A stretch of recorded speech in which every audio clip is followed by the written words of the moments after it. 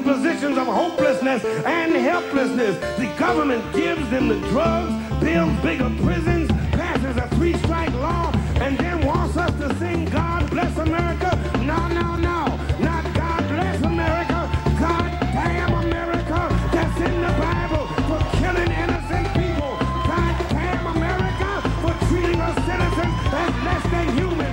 God Damn America as long as she tries to act like she is God and she is supreme. Kavanaugh? Yeah, he's the victim. Yeah. He's the real victim of the crucible. That's how they teach it in high school now. It's about... They just play his trial. You don't even have to read it anymore. We all remember what the Clintons did to those women in the crucible. Yeah, the Scarlet Letter is like W for white man or something. Hello, the damned. Welcome to Pod Damn America, the goth socialist podcast for spooky creepy crawlies that would like the minimum wage to be raised or something. We go bump in the night. Yeah, it's a scary time to be a man. It's Halloween, baby. It's a spooky time to be a man, according to the president, which I'm fine with because I love scary movies and shit, baby. I'm one of those fucking Halloween pumpkin spice people. I don't give a fuck. And some of you are too, which is why we've formed the Damned. Some of you guys, I think, hate this nickname, and that's your problem, I guess. You're outnumbered by talking skeletons. Yeah. The Share Zone style skeleton. Oh, yeah. Anyways, welcome to the show. Sorry it's coming out a little bit late this week. I've been sick. I've been laying around talking like Tom Waits, infected with some sort of disease or something. I don't really know what's going on. First off the bat, though, thank you very much if you came out to the first edition of Yoko at El Cortez the other night. We had a bunch of people come out, and we did really well, so I think we're going to have a regular show there. Yoko is a stand-up comedy show run by me, Ian Fidance, of having his dad smashed by a train fame, and my pal Claire O'Kane. The joke being she's an Asian woman, and I don't know, that's like the entire joke. Imagine, like, what would your hook in comedy be? It's like, yeah, my dad was killed. That's what people on the internet know me for. By a train. Ian's a fucking entertainer, man. I was watching him last night, and he was doing a bit where he was, or not last night, the other night at Yoko, and he was doing this bit where he's like, yeah, so my dad's been smashed by a train, and he, like, that's how they phrased it on Come Down, and instead of, like, I guess, you know, like, just taking that, he was like, no, now that's my bit. You can't you can't really take that away from him. But he specifically used the Mullen phrase, smashed by a train. What an artist does is they hold a mirror up to the most popular podcast they've been on. Yeah. But yeah, thanks for coming out. I'm stoked. I think we're going to do a lot more. Yeah, the show was good. Gethard headlined. That was awesome. The nachos there are quite good. So fucking A, sick. Before we get to everything today, I'll introduce my guests. Today I've got Alex Patak. I'm taking a pumpkin and I'm smashing it. Hell yeah. And from the Grubstakers podcast and from comedy, Sean P. McCarthy. Hello, good to be here. Thank you for having me. And the head of the DSA landlord steering committee or whatever. Yeah. It was so hard to get a non-landlord through that committee. I wish I could pretend I was the person on Twitter who came up with DSA landlord caucus, but it's you get replies. Oh, Damn. I thought that wasn't your. I mean, you're just You just own it and collect Yes. rent on it? I popularized it. I'm the Steve Jobs of DSA Landlord Caucus. Oh, fair enough. Other people's idea, I sold it. Oh, you're like Elon. But anyway, I quite enjoyed that. So thanks for pissing all those people off. That shit was really funny. Well, it's interesting. Like, you do stand up, like, I don't know, I've been doing it more than a decade now, and it's still fun, but eventually you realize, like, making people angry at you on the internet over things that you're clearly being sarcastic about has its own kind of, like, joy, and you just kind of cackle in a way that's almost childlike. And sometimes you miss that, and so you say ridiculous things online. Yeah, no, that's real. There really is like this weird thing with comedy where you go all the way around and you're just screaming about society on stage, and you're like, wait a minute, I think I got into this to laugh. Yeah. So you have to do something extremely stupid and immature to actually get back to the joy of it. It's a dumb art form, and it should be set on fire and abolished, in my opinion. Well, we'll kind of talk about this a bit, but I've been like trying to write about like essentially the corruption that we'll talk about with the opioid epidemic.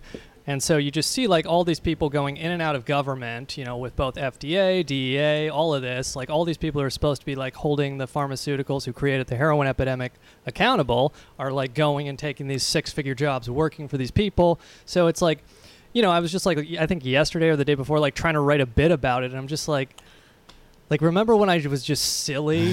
Remember when I wasn't just like fucking just so depressed all the time and trying to like lash out and change anything, which maybe you just can't change. Maybe we're just too far gone, Yeah. Oh, I have an idea for a fun bit. What if I take down Purdue Chemicals? I think people would laugh a lot if I tackle the opioid crisis. Yeah. What's weird about those jobs, too, is you take them because they feel good, but then you look at yourself in 10 years and you're like, what have I become? Yeah. Oh, interesting parallel that you've drawn there. I like it. I'm a metaphor graphic artist. So, we are going to talk about the opioid crisis today. Before we get into that, one order of business, I just need to add an addendum to our last episode. If you are a Patreon subscriber and you listened to our Patreon episode with Mike Gams and Irene Hartman, we talked a little bit about John McAfee, who I'm sort of obsessed with now. That's my political thing I'm obsessed with. That's the thing I'll go on stage at an open mic and be yelling about, and people will be like, what the fuck? What Reddit subthread has this guy been on for the last 12 hours? John McAfee, Google him if you don't know who he is and you didn't listen to the thing. I'm not going to explain it again because it's too much. He's an eccentric billionaire who takes shits through hammocks and flies on motorcycles and shit. He's awesome. But I just want to let anyone know out there, if you're on Twitter, fucking follow this guy. He's great.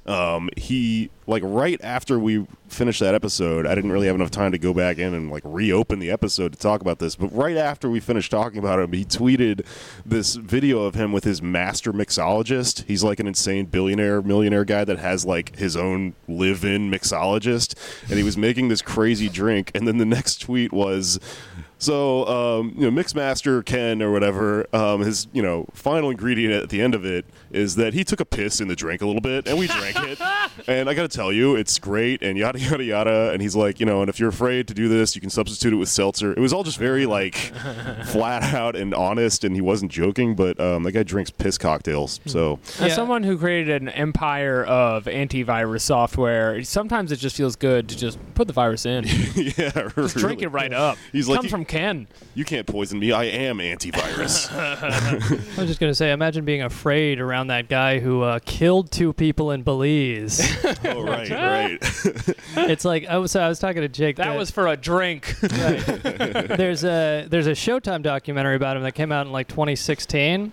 And so the story about like his neighbor, I don't know if you guys talked about that on the podcast, but his neighbor that he allegedly might have killed was, as they tell it in the documentary, he had these like security guards because he was like basically had like 12 armed guards at all times, and they had these security dogs that were like barking all the time and harassing tourists on the beach. So his neighbor comes over and says, hey, could you please like calm your dogs down or do something? He comes back, gets a shotgun, cocks it, and tells the guy, get the fuck off my property.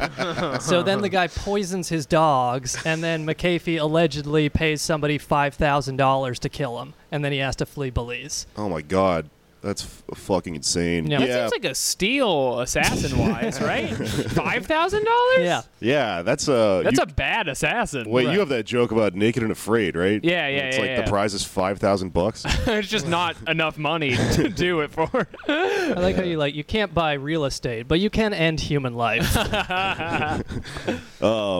Yeah, I should have figured you would know about McAfee being that. The Grubstakers podcast, great podcast, is a podcast about horrible rich people. Thank you. Highly recommended. It's fun if you want to learn about horrible people that have too much money and how much they suck. Open the dark book of millionaires. Anyways, Goth podcast. My main source for today's deep dive is a book called Dreamland by Sam Quinones or something. I don't know how to pronounce his name. It came out in 2015. Came highly recommended. I listened to it this week. It was really good. And so if you haven't read Dreamland, basically the kind of thesis of it is, it's written by this guy who's like he was like an ex-LA Times reporter, and his sort of story that he's trying to tell in this book is sort of a three-pronged one. It kind of follows the history of morphine through its adoption by the Purdue Pharma Company, and we'll get into all the various companies it's sort of been through, but it's like role in the healthcare industry, and also this like practice of sort of bootlegging drugs and prescription drugs called like pill mills that sort of occurred during the opioid crisis. And then the third thing it follows is the drug dealers who specifically sort of revolutionized drug dealing in an interesting way, in a way that then smashed together with these pill mills and with Purdue all in the middle of the country and started this whole thing. It's really interesting. Quick question. Is this a Hunter S. Thompson style Gonzo adventure where he takes all the drugs and falls asleep? No, that would have been fucking awesome, but unfortunately it was, I think this guy's a nerd. Really uninteresting chapters, just like, I took so much oxycodone and I fell asleep, and I took morphine and I fell asleep. Yeah. Every chapter opens with him talking about how itchy he is. Chapter 3. I need the bats to itch me, man. Played the trombone again. I'm getting really good at it. Okay, so to get us into sort of how all this sort of stuff came together in the perfect storm, we'll start in just the history of opium itself. And I'm going to read straight from the Wikipedia page here because it's oddly pretty concise. The opium poppy was cultivated in lower Mesopotamia as long ago as 3400 BCE. The chemical analysis of opium in the 19th century revealed that most of its activity could be ascribed to two alkaloids, codeine and morphine. Diamorphine was first synthesized in 1874 by C.R. Alder Wright, an English chemist working at St. Mary's Hospital Medical School in London. He had been experimenting with combining morphine with various acids. He boiled anhydrous morphine alkaloid with acetic anhydride for several hours and then produced a more potent acetylated form of morphine, now called diacetyl morphine, or morphine diacetate. Our listeners know this stuff. Yeah, you know. The real heads know. The compound was sent to F.M. Pierce at Owens College in Manchester for analysis. Pierce told Wright, this is the quote, "Doses were subcutaneously injected into young dogs and rabbits with the following general results." Old medicine is so fucking funny. They just shoot it into random animals and electrocute them and shit. It's like 90% of the time against everyone's will, too. It's just like, I have to make a Frankenstein monster. Yeah. I'm getting close. There's no reason, like, old-timey doctors should have been allowed to do any of this shit. They're just running around with those, like, bubonic plague bird masks on and shit. They just get to because they went to school for 6 years. Telling you you're full of ghosts. Yeah. With the following results, this is the results on the dogs. Great prostration, fear, and sleepiness speedily followed the administration. In the eyes being sensitive, the pupils constrict, considerable salivation being produced in dogs. Dogs never salivate. And slight tendency towards vomiting in some cases, but no actual emesis. Respiration was at first quickened but subsequently reduced, and the heart's action was diminished and rendered irregular. Marked want of coordinating power over the muscular movements and loss of power in the pelvis and hind limbs, together with the diminution. I can't say this word. Diminution? Smallerness of temperature in the rectum, about 4. Sean, do you have a guess? I drink too much coffee. Diminution? Yeah, there you go. Pod damnation. Wright's invention did not lead to any further developments, and diamorphine became popular only after it was independently resynthesized 23 years later by another chemist, Felix Hoffmann. Hoffmann working at Bayer Pharmaceutical Company in Elberfeld, Germany. So fucking Bayer, the headache medicine company. They were also part of IG Farben, which was involved in making Zyklon B for the Holocaust. Yep. I did know that. Yeah. Why do I know that? Well, there's all this shit that's just like on the sly. Like, yeah, we used to work for someone else in Germany. Do you know where Fanta soda comes from? Oh no. Don't tell me they were part of the Holocaust. It's not Jews' blood, is it? It was the Coca-Cola company when the U.S. got involved in the war, no longer could sell Coca-Cola to Nazis, so they created like a sub-shell company, Fanta, to sell like fruity sodas to Nazis and just hope that no one would notice it was the same company. What do Nazis love more than anyone else, McGee? I'll tell you, it's grapes. When I'm up all night on the Eastern Front, my throat gets dry. And that's why I drink Fanta with all of my comrades on the Einsatzgruppen. Yeah. Warm Fanta to keep you warm in Poland. Remember that show on Nickelodeon, Kenan and Kel, where he was like, "Who loves orange soda?" Adolf Hitler loves orange soda. Oh, Kel knew. Yeah. All the money. So basically, Bayer synthesizes the first form of heroin and calls it heroin after like the Greek word heros, makes you feel like a hero, and all this shit. And And ushers a revolution in music. yeah. In 1895, the German drug company Bayer marketed diacetyl morphine as an over-the-counter drug under the trademark heroin. It was developed cheaply as a morphine substitute for cough suppressants that did not have morphine's addictive side effects. So heroin was like this is the non-addictive version of morphine, basically. Morphine is already being synthesized from poppies. It's funny how many like that. times you hear that throughout the history of opioids, because when we get to OxyContin, they entirely marketed that as the non-addicted morphine, Yeah. It's like every 20 years there's a new non-addictive fucking opioid. For the on-the-go pain addict. the basic... the basic history of morphine is just one of, there's pain, there's this drug that sort of like makes you not feel the pain, and just a constant sort of rebranding and trying to sell it as like, this one's not addictive. This one has electrolytes. It's fucking crazy, and it just happens like over and over and over again, right? So then in 1914, the Harrison Narcotics Act requires prescriptions for morphine and heroin. This happens in America. A decade later, the Anti-Heroin Act bans production and sale altogether. So around this time, like the 1920s, you got all these fucking jazz guys doing heroin.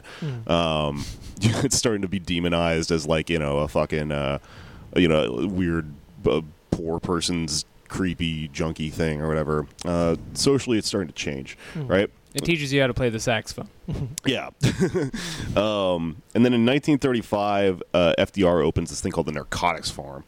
The Narcotics Farm, a.k.a. the Federal Medical Center in Lexington, Kentucky, is the United States' first sort of like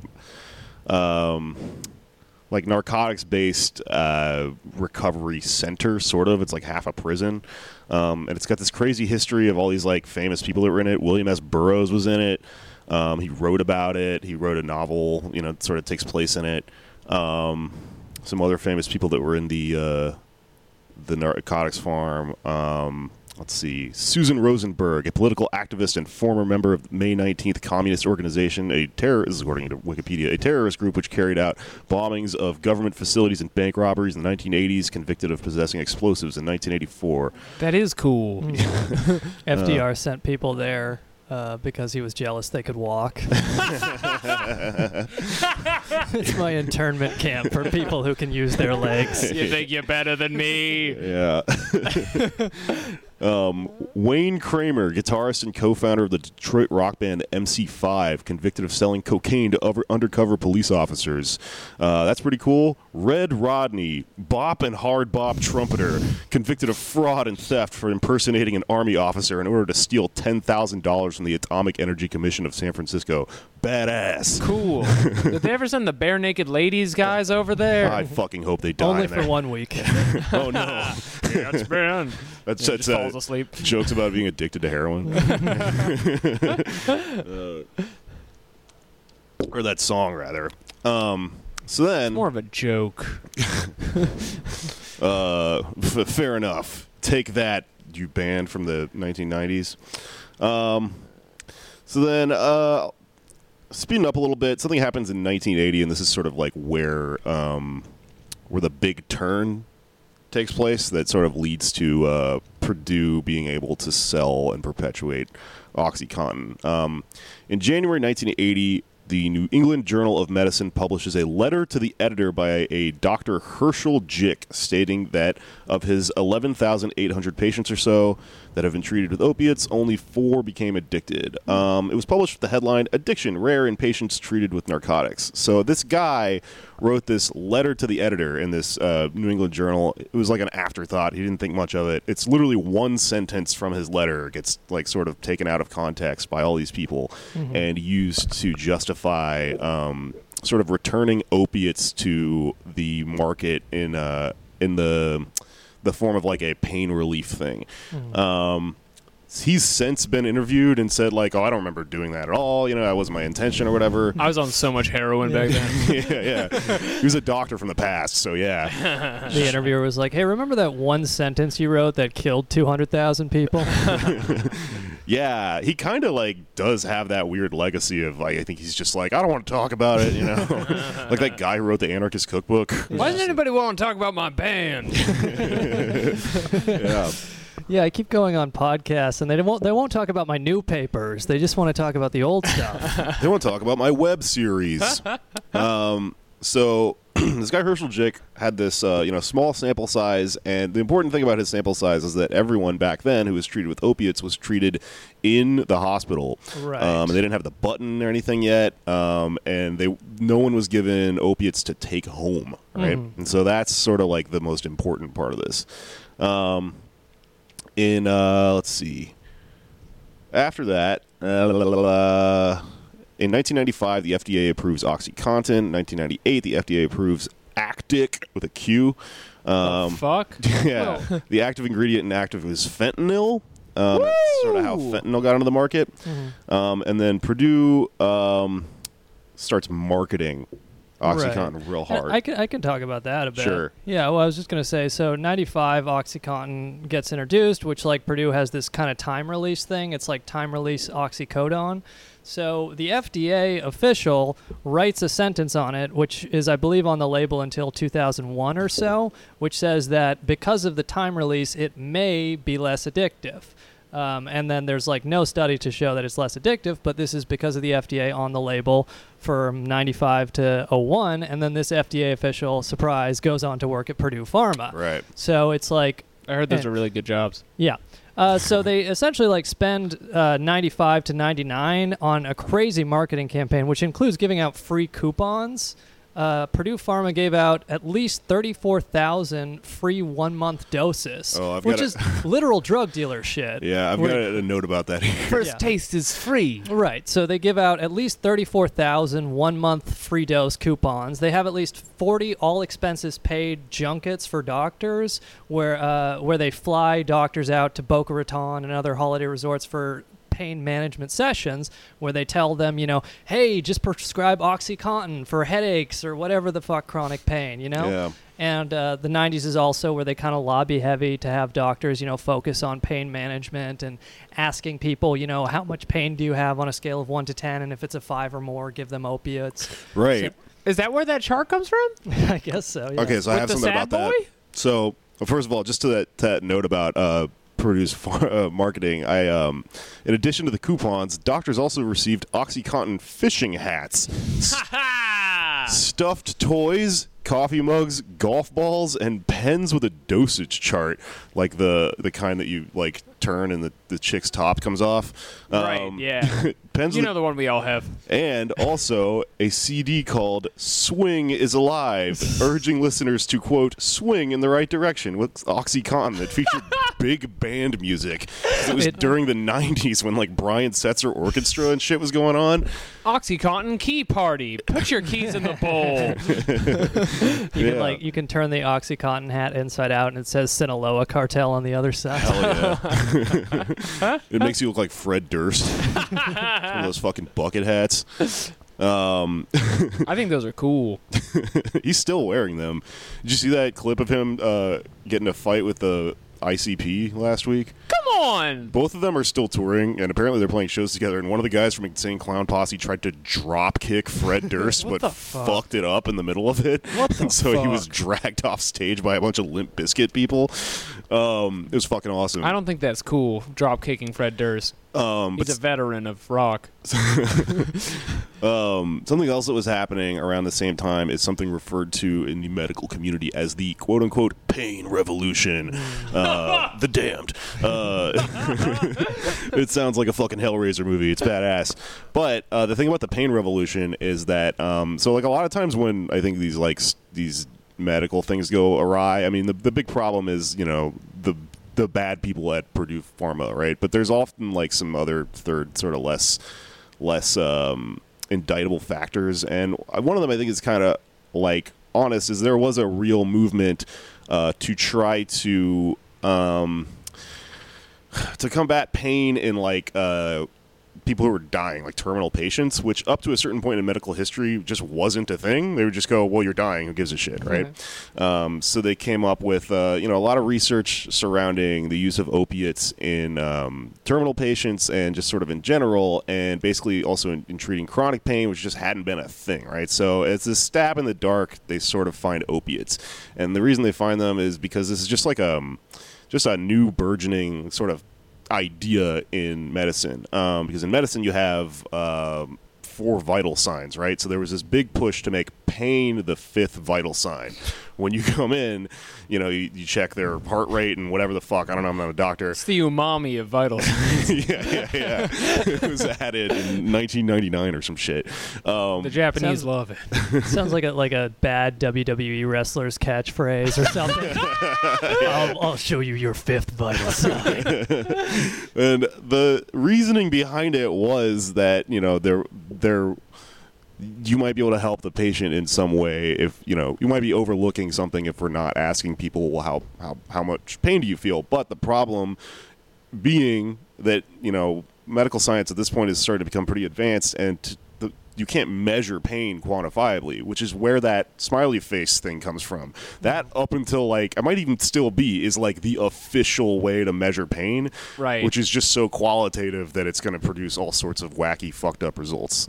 It's not like measuring someone's heart rate or something. It's literally like, which of these smiley faces is this, like from smiling to like angry warhead guy? That's Right. always so hard too, because you don't want to like be a bitch when you're picking, but you're like, I feel like somewhere between frowny and like incredible frowny. I just feel like it was a bad idea to like assign a smiley face you could point to have your doctor automatically give you the best drugs. Yeah. Which leads me into another part of the story, which is the pill mills. So there's basically the ground zero for all this pill mill stuff is Portsmouth, Ohio. Portsmouth, Ohio is where a doctor named David Proctor blew into town from Nova Scotia, freshly out of med school, and started a business called Plaza Healthcare in 1979.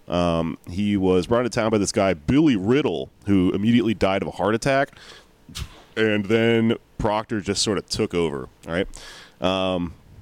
Proctor is this doctor who... Wait, are you sure you know how Billy Riddle died? That's what I'm saying. It sounds like so suspect because he then starts this healthcare clinic where basically so David Proctor drove a Porsche and he wore rings and shit and was constantly fucking his nurses. And he was like married and had kids and shit. Oh, no. A nurse referred to him as looking like, quote, Little Richard or Liberace, right? And so he started this basically clinic where he figured out legally you could hire people with just the bare minimum like legal requirements and degrees and shit like that, and then open a healthcare clinic in like a fucking, I don't know, it used to be a Taco Bell or something, like one of those buildings, some weird strip mall and shit. Would you like to live, Moss? And he would sort of sell pills for cash. So he created like one of the first like extremely, quote unquote, like legit businesses. It was the rub and tug of buying pills, right? At one point, like he had to resign, but he just hired a bunch of people and propped them up, and he was very shady about it. And these sorts of things like created this situation where they were just like a line down the street of, you know, basically junkies. And the reason, you know, all these junkies were lining up is because this shit's like really easy to get. Heroin sometimes wasn't. And they're just sort of like, you know, it's like very obvious, like it's a wink situation. Everyone knows what the fuck's going on, right? So I'll get back to This doesn't sound like anything Liberace would do at all. I'll get back to his pill mills in a minute, but a really funny story about the end of his the pill mill thing is that like the DEA eventually busted the whole concept of pill mills. Like they just like I can't remember the fucking operation. It's called like Pillitude or something like that. It's something really dumb. But he runs this shit forever. It perpetuates a lot of this addiction. And at the end, he tried to escape, right? Proctor pled guilty to conspiracy to distribute prescription medications. Then he fled to Canada with a bail bondswoman who was neither his wife nor his mistress. The third woman. It's a real last days of Pablo Escobar shit. Yeah, it's fucking awesome. They were caught at the Canadian border with $40,000 and 2 tickets to the Cayman Islands. He ended up a federal prisoner in the prison that was once the narcotics farm from the earlier part of this episode. That's poetic. Yeah, it's pretty cool, right? But the thing about the pill mills is that so this coincides with the Jalisco boys, right? So all this is happening, and a lot of these companies, like the pill mills, don't understand why they're making so much money. A lot of the drug dealers don't understand why they're making so much money. It's because like two things are going on at the same time, and they don't really understand that they're symbiotic. So there's this this drug cartel called the Jalisco Boys that's starting up in this town called Jalisco in the state of Nayarit in Mexico. Mexico has states, by the way. Jalisco, spelled with an X, is a town not to be confused with the state of Jalisco, which is a state in Mexico. With a J. Mm-hmm. They have a sauce. Yeah. So there's this group of drug dealers that sort of slowly start to figure out that there's a way to sell heroin like retail style in the States that won't get you into trouble with the law and won't get you into like big shootouts and stuff. At this point, like this is you got to do some Narcos season 4 spoiler warnings here. Oh, is that for real? No, I don't know. They're not up to season 4 yet. It's going to be in Mexico though, so they might talk about this stuff. Oh, badass! Shout out to Narcos for sponsoring the show. If you are on Netflix, check out Narcos. The accent work is great, and no one who speaks Spanish has ever complained about it. It's a great show. Oh, dude, I fucking hate it when they do that in like Breaking Bad, and like Dexter was really bad when like the detectives that were like supposed to be Cuban would flirt with each other. They They'd have be the like, Castilian F. yeah, they'd be like, let's go home and get caliente with each other. It's fucking terrible. But basically the Jalisco Boys, and I'll get through this and then we'll sort of get into a more general discussion or whatever. But the Jalisco Boys are basically this cartel that you know, they're these guys who are sort of tired of living a straight life in a very like down and out economically part of Mexico where you can sort of become a farmer or fuck off, right? And farming is like, you know, very brutal work. It doesn't pay very well. This is after NAFTA's passed. Yeah. Which I would argue is why this happened and something to keep in mind when we think about, you know, oh, these Mexicans are coming over here and stealing our jobs. Well, why did this shit happen to begin with, right? So what they figured out was that you could go to like Denver, like a lot of them started in Denver, and you could deal drugs, but you would get in trouble if you were busted with a whole bunch of drugs, right? And you also didn't want to get in trouble with like the Bloods and the Crips because there's all this gang warfare happening. So what they would do is they would get in these cars, they would hire like drivers. There'd be like one guy who just lives in like a hollowed out apartment who would like package all the drugs. And you would give your drivers a fuck ton of like small balloons of heroin. And they would drive around with like a, you know, a burner phone and a whole like weird beeper system where they would send like 2 numbers and the numbers were like the coordinates on a map and shit, and that's how you knew where to go sell the stuff. But they weren't paid like normal dealers where they get paid like per sale. They were paid salary, right? So they were like young teenagers from Jalisco who knew that they would go up there and get paid a certain rate, so they wouldn't step on their own drugs, right? They would just sell them. And also, they couldn't get busted. If one of them got busted, it was inconsequential because they carried such a small amount of drugs on them. And the way they did that is they would have these heroin balloons in their mouths. They would just like drive around with a like, big fucking mouth full of balloons. And when a cop pulled them over, they would just swallow all of them. They'd be like, hello. No, I'm on my way to a children's birthday party. Why is my mouth full of balloons? What if I told you it was a snake?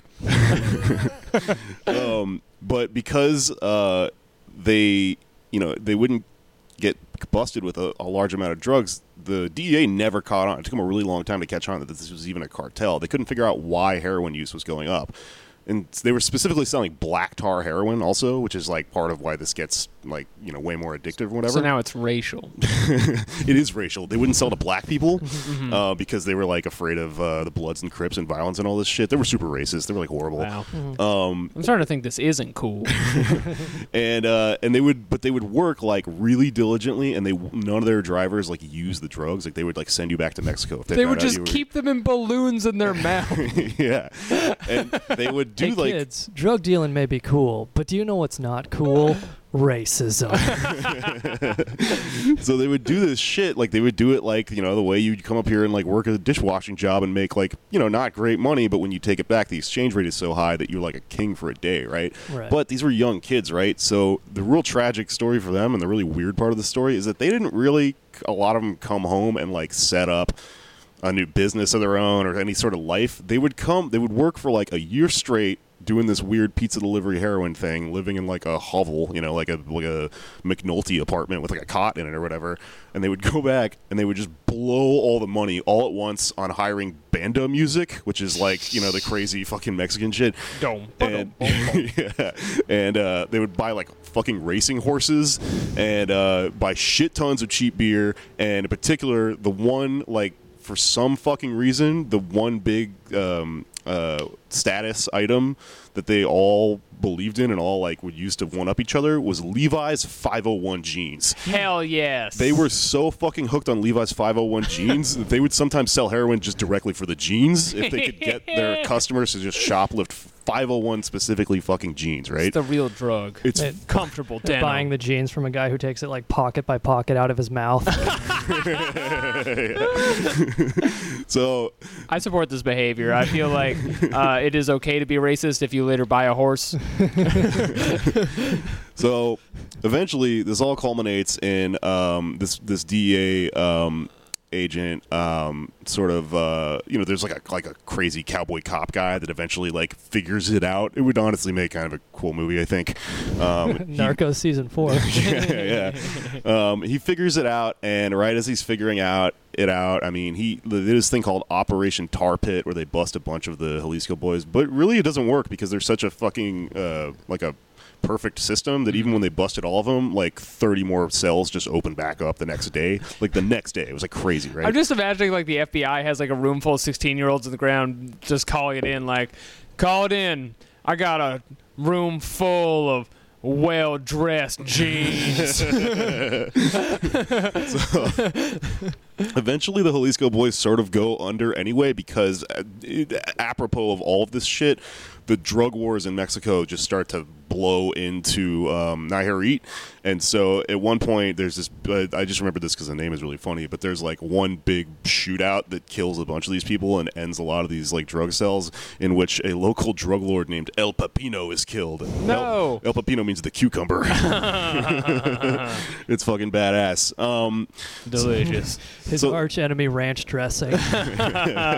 He's yo soy el pickle Rick. His final words. So as all this shit is sort of happening, the sales of heroin are causing people who can't find heroin to go to the pill mills. People who can't get the pill mills are giving heroin. They're symbiotic, right? But also, at the same time, OxyContin is pulling that shit, or Purdue is pulling this shit where they're like they're like reselling OxyContin and introducing it in new ways that are supposed to be not addictive, right? The whole thing to begin with, is it's not addictive because it's time release, but obviously it's addictive, right?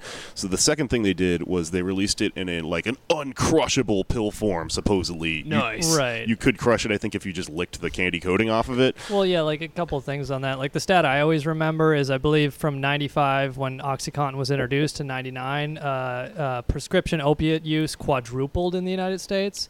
And then what happened was they had this like guideline with OxyContin, which was like, do not crush it and snort it, which of course for any drug user was like, oh, this is the way to get high immediately.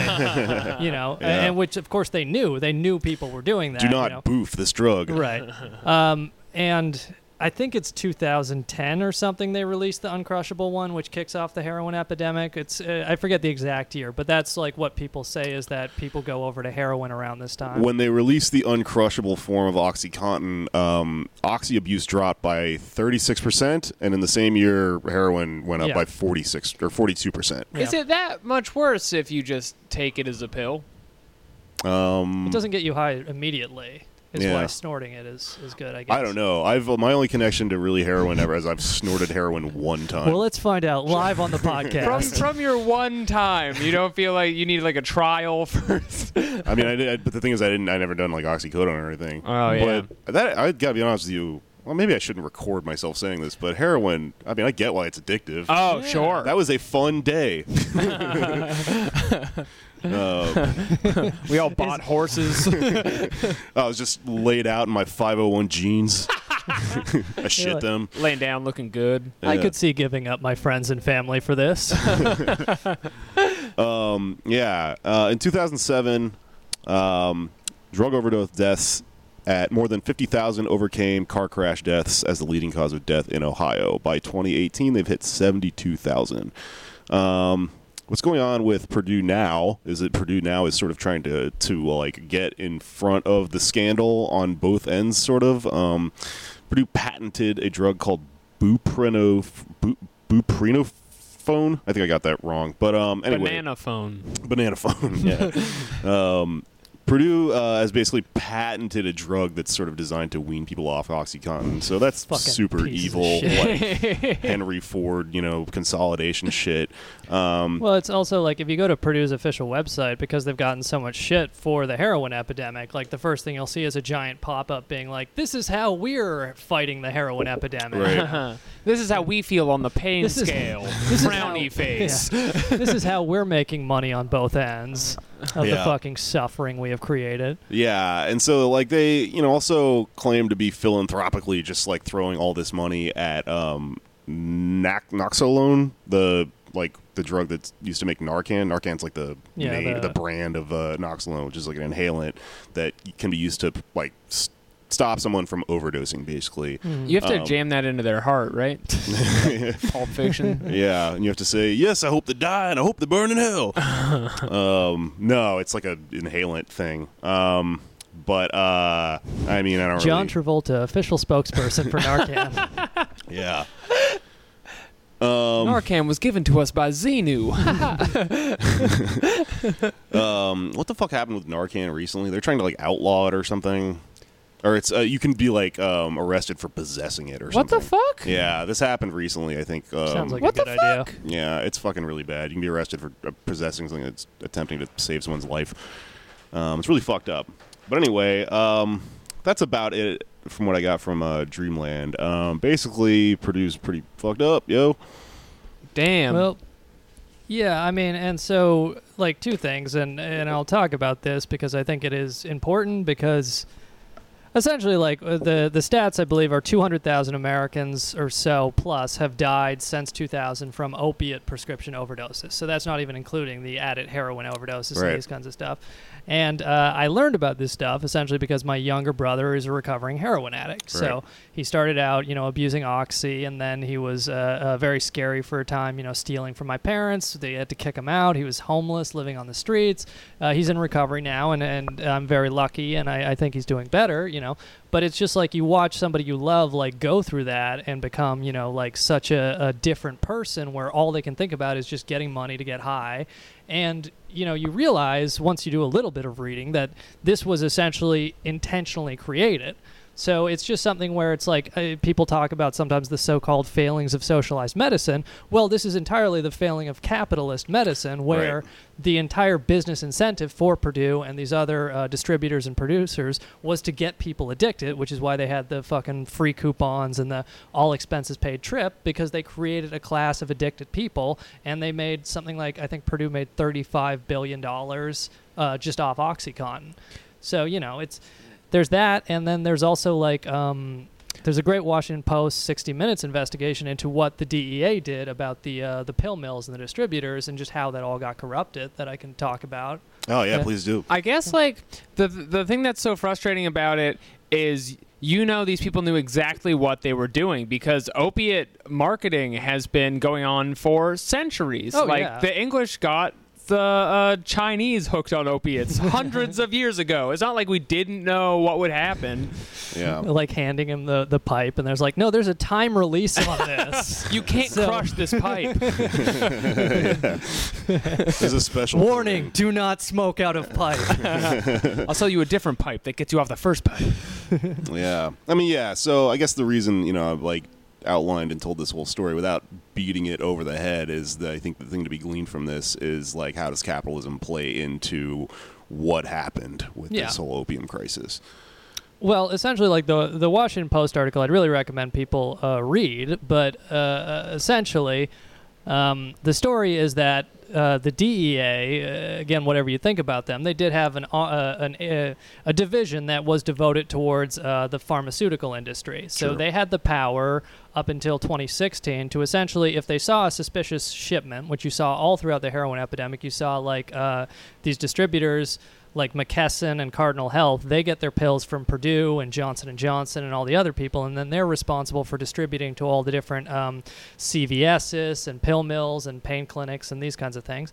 So McKesson and these kinds of places would send, you know, like a town in West Virginia with 400 total people would send them 4 million opiate pain pills in 1 year, and then that, like, didn't raise any flags for them. They were like, oh yeah, no, let's totally process this order. So essentially, the DEA had the power up until 2016 to freeze these suspicious orders.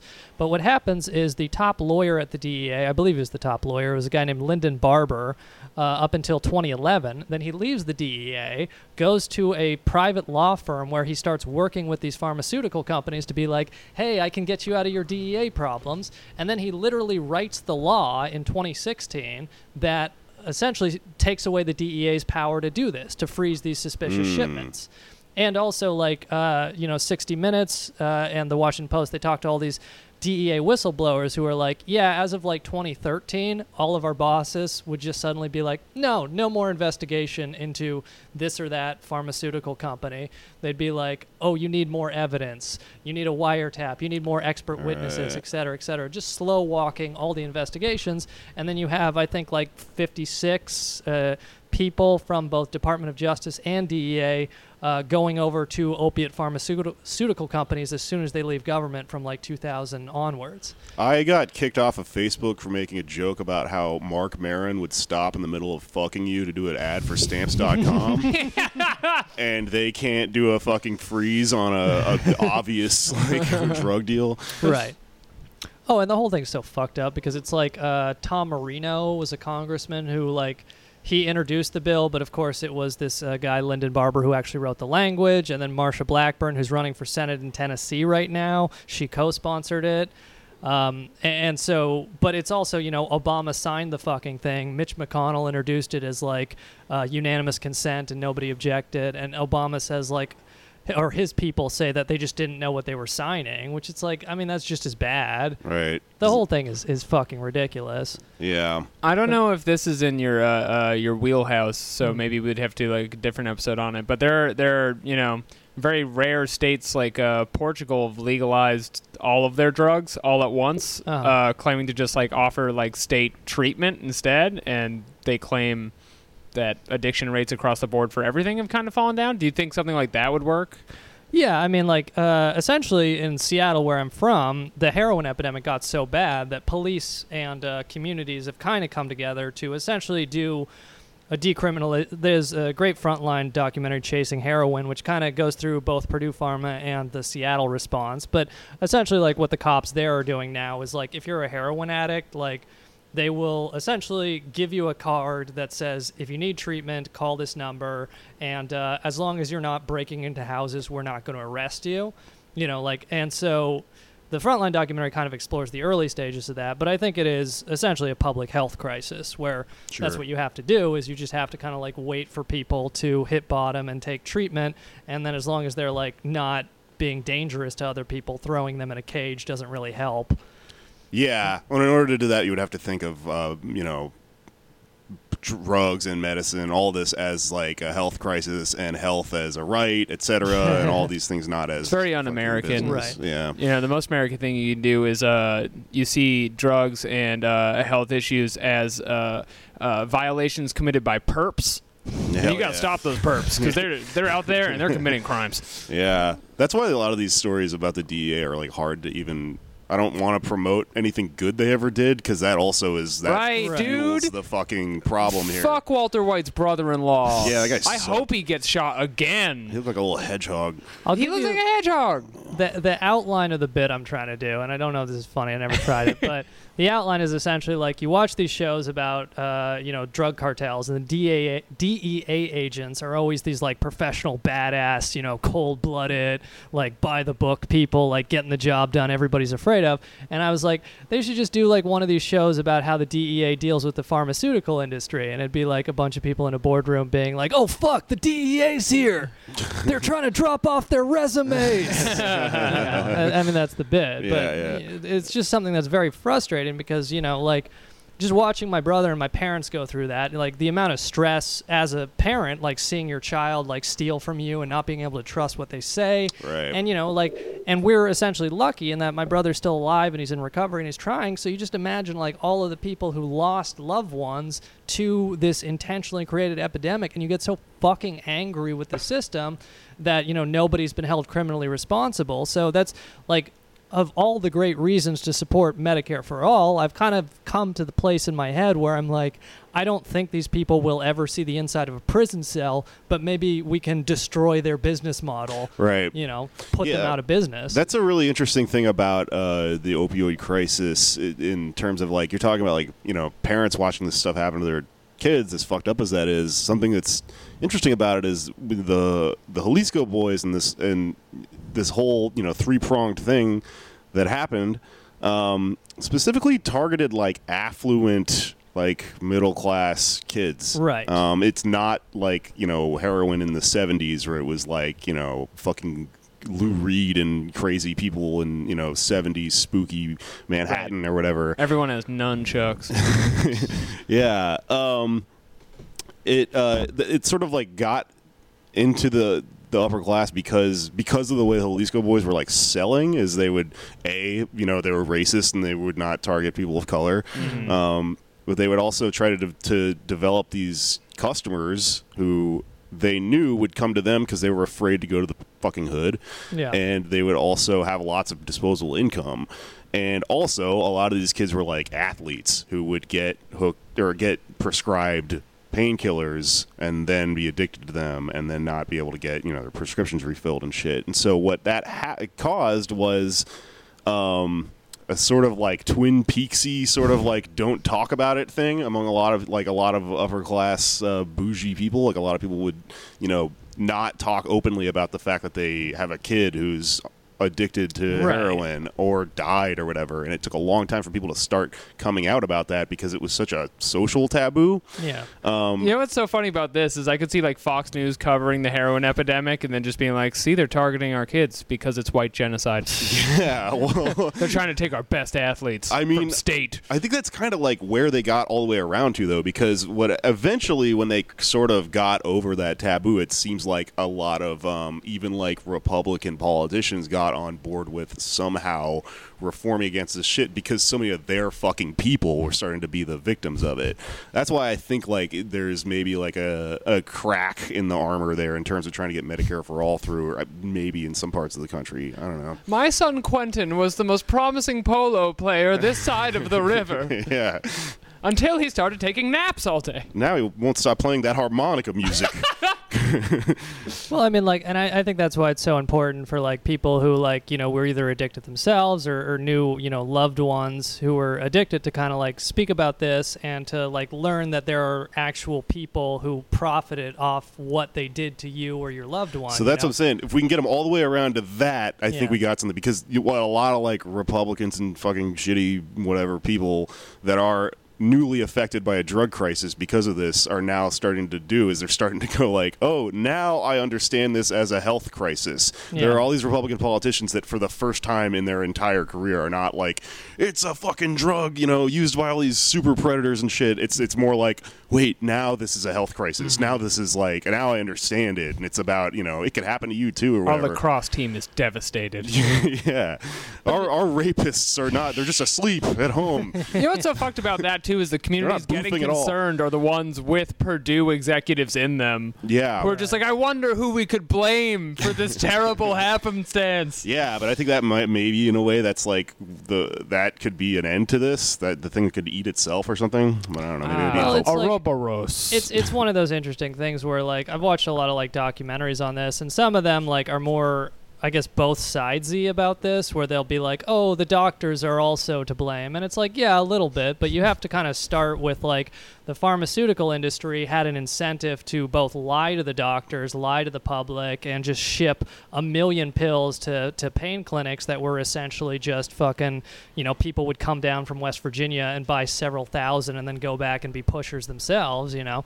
So it's like, you have to kind of start with that. And you also have to like look at essentially the money, where it's like there are people who are like corrupted by this, like I mentioned Marsha Blackburn and Tom Marino were the two of the Congress people who co-sponsored this thing that stripped the DEA of all their power, and they had like hundreds of, you know, opiate overdose deaths in their district. But of course, you know, it's like they just thought that because they were getting all this money from the pharmaceutical industry, they could like do this in the shadows and nobody would pay attention. And then again, you have like Trump even talked about the fucking opiate epidemic on the campaign trail, and then his only response is to like get Chris Christie to put out this document that just doesn't mention the pharmaceutical industry did anything wrong, you know? Right.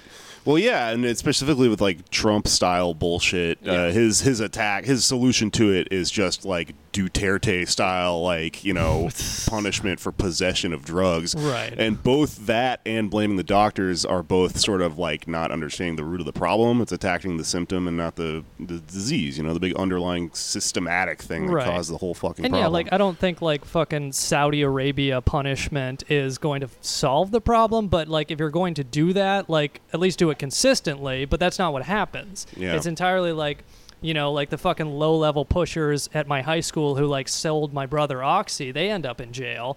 But it's like the higher and higher up you go the food chain to McKesson, nobody responsible, you know? If it was a Saudi Arabian-style punishment, they would be missing just one hand, the hand that they would use to give the drugs out. And then you could spot them on the street, and you'd know that they had not been halal.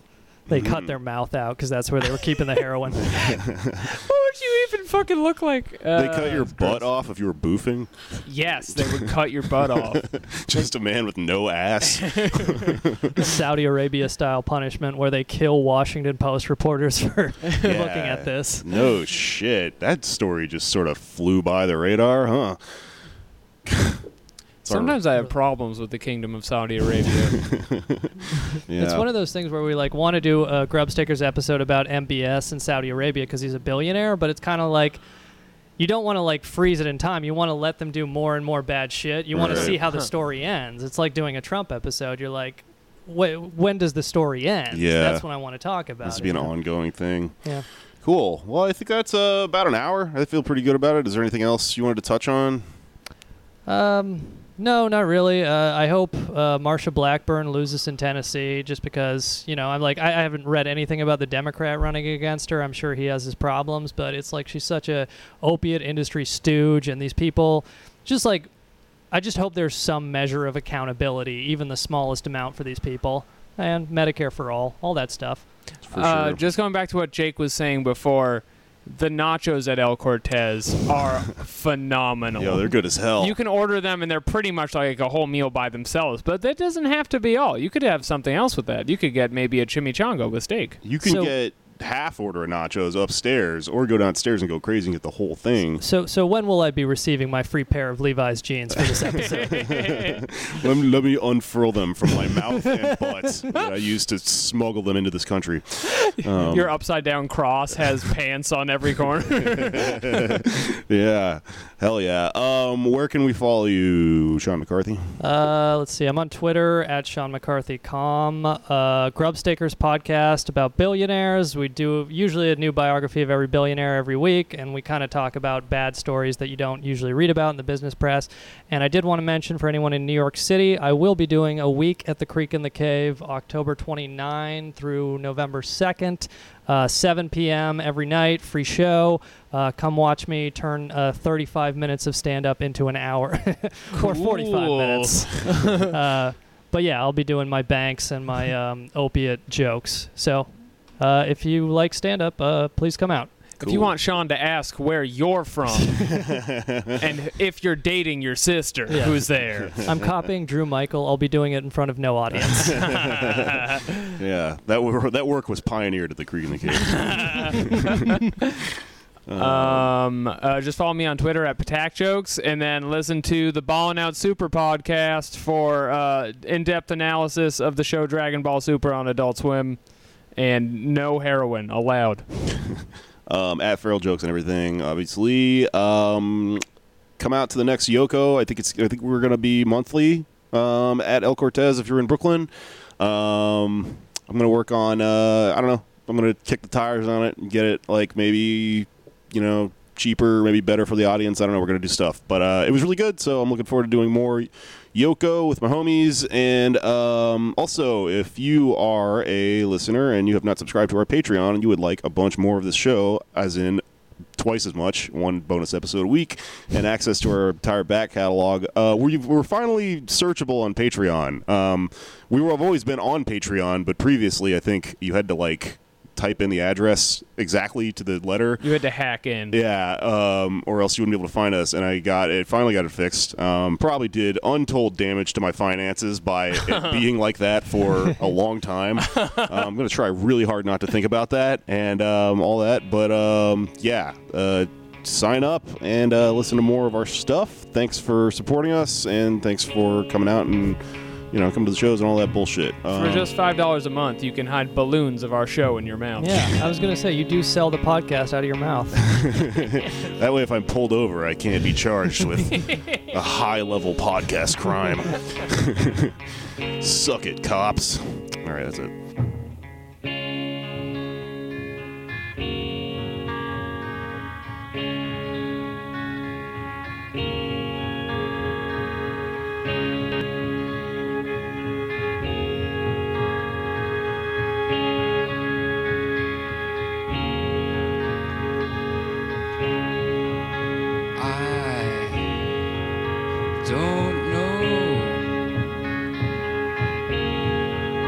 Just where I'm going,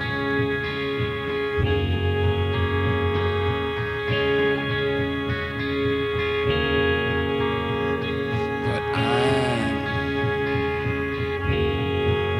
gonna try for the kingdom if I can, 'cause it makes me feel like I'm